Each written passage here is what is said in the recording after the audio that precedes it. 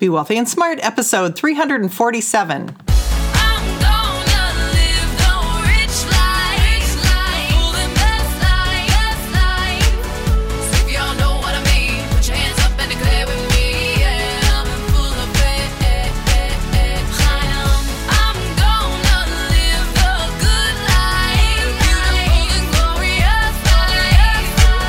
Step into a world of wealth and financial freedom without budgets, boredom, or bosses on Be Wealthy and Smart. And now, here's your host, Linda P. Jones. Welcome to Be Wealthy and Smart. I'm Linda P. Jones, America's Wealth Mentor, empowering women and men worldwide to financial freedom. On this show, we're going to talk about when will you become a millionaire? And this is an article that I picked out for you from Business Insider that will explore different ages of people who become millionaires and what is the most common age you are for women and men when you become a millionaire. So it goes like this. Some people spend their whole lives working toward a seven-figure savings. But it's undoubtedly easier to reach millionaire status if you have a high-earning job that allows you to sock away more of your income. In fact, a Fidelity Investments report cited by the New York Times found that the typical 401k millionaire was an American with a six-figure income, $287,700 for women and $354,600 for men. On average, women hit the milestone at age 58 and a half, while the average man became a millionaire at age 59.3.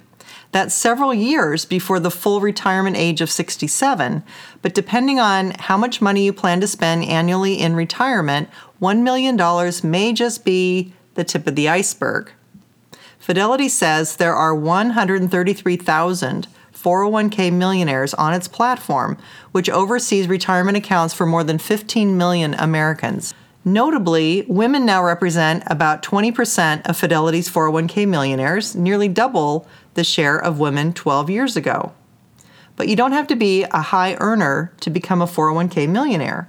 In fact, Fidelity found that saving consistently and investing in the stock market were the keys for those who reached millionaire status while earning less than $150,000.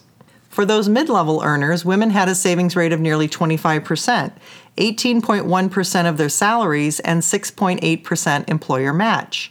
By contrast, men earning less than $150,000 who reached millionaire status saved 22.8% total.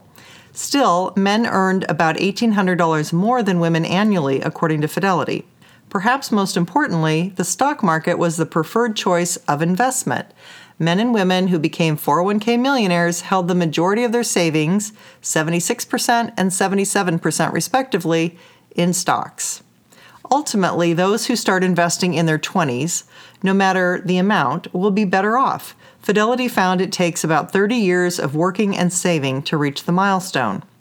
Younger investors can take advantage of compound interest and have more time for investments to bounce back from downturns in the market. The S&P 500 has averaged an 11% annual return since 1966, but even a more conservative expected return of 5% can make a difference in your retirement savings. And while the $1 million mark is something of an accomplishment, you may need more than that to live comfortably in retirement or even quit work early. A nest egg of $1 million provides annual retirement income of about $40,000 using a 4% withdrawal strategy. To find your magic number or retirement savings goal, all it takes is a simple calculation. Determine your desired annual retirement income and divide it by 4%, the maximum amount you will withdraw from your savings each year to pay for your living expenses in retirement. Once you know that number, whether it's $1 million or more, you can leave work as soon as you reach it. A few things here about that article. First of all, the question is, what is the spending ability or the real worth of the money when it's $1 million in the future? And because of inflation, sometimes the purchasing power is much less than it sounds, and certainly much less than it is today. And so if we continue to have inflation, even at 2%, it can really erode the purchasing power of money. And therefore, you're going to need a lot more than $1 million.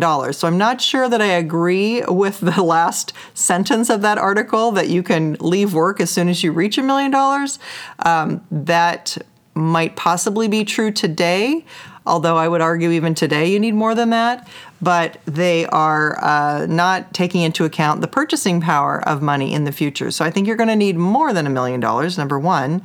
Number two, I wanted to point out the reason that they're talking about a 4% withdrawal strategy is because it has been shown in different studies that if you withdraw 4% or less per year, that it will then last you for most, if not all, of your lifetime. So the idea is that if you only take out 4% a year, you will have enough money to last you for your lifetime. And that's why that 4% number is the number that they use. It's not a magic number. It is something that has been determined by different studies. I also want to point out that this article talks about the fact that in your 401k, you're invested in stocks, and that has enough emphasis to get you the higher compounding rates to get you to the millionaire point. And that's actually what I've been writing about in my book this week, is about how to achieve just that and why the stock market has been such an important place to be invested in order to receive higher compounding rates so that you can reach more compounding and create more wealth for yourself. The article pointed out that the S&P 500 has averaged an 11% annual return since 1966. So the 500 largest companies in the U.S. have averaged 11% per year since 1966. So that's a phenomenal rate of return, and one that's hard to find elsewhere unless you're investing in real estate or something else that might take more labor. But as a more passive type of investment, this is the simplest way for you to actually compound and achieve some very, very powerful wealth for yourself. And it makes the point that even if you earn substantially less than that at 5%, you're still doing a lot better than certainly having your money in the bank, which at 1%, it's going to take you 72 years for that money to double. So the compounding aspect of being in the stock market is what has created wealth and what we're talking about at 11% average annual returns. So that's an important piece of this entire puzzle, is what the compounding rate is and how long you can compound.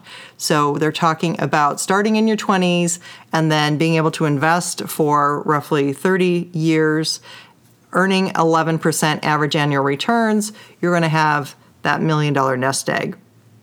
So the more you can save, if you can save more, that will get you there faster. If you can compound at a higher rate, that will get you there faster. And if you can lengthen the time that you can leave the money and don't have to spend it, then that can also create more wealth for you and allow the compounding to work for you.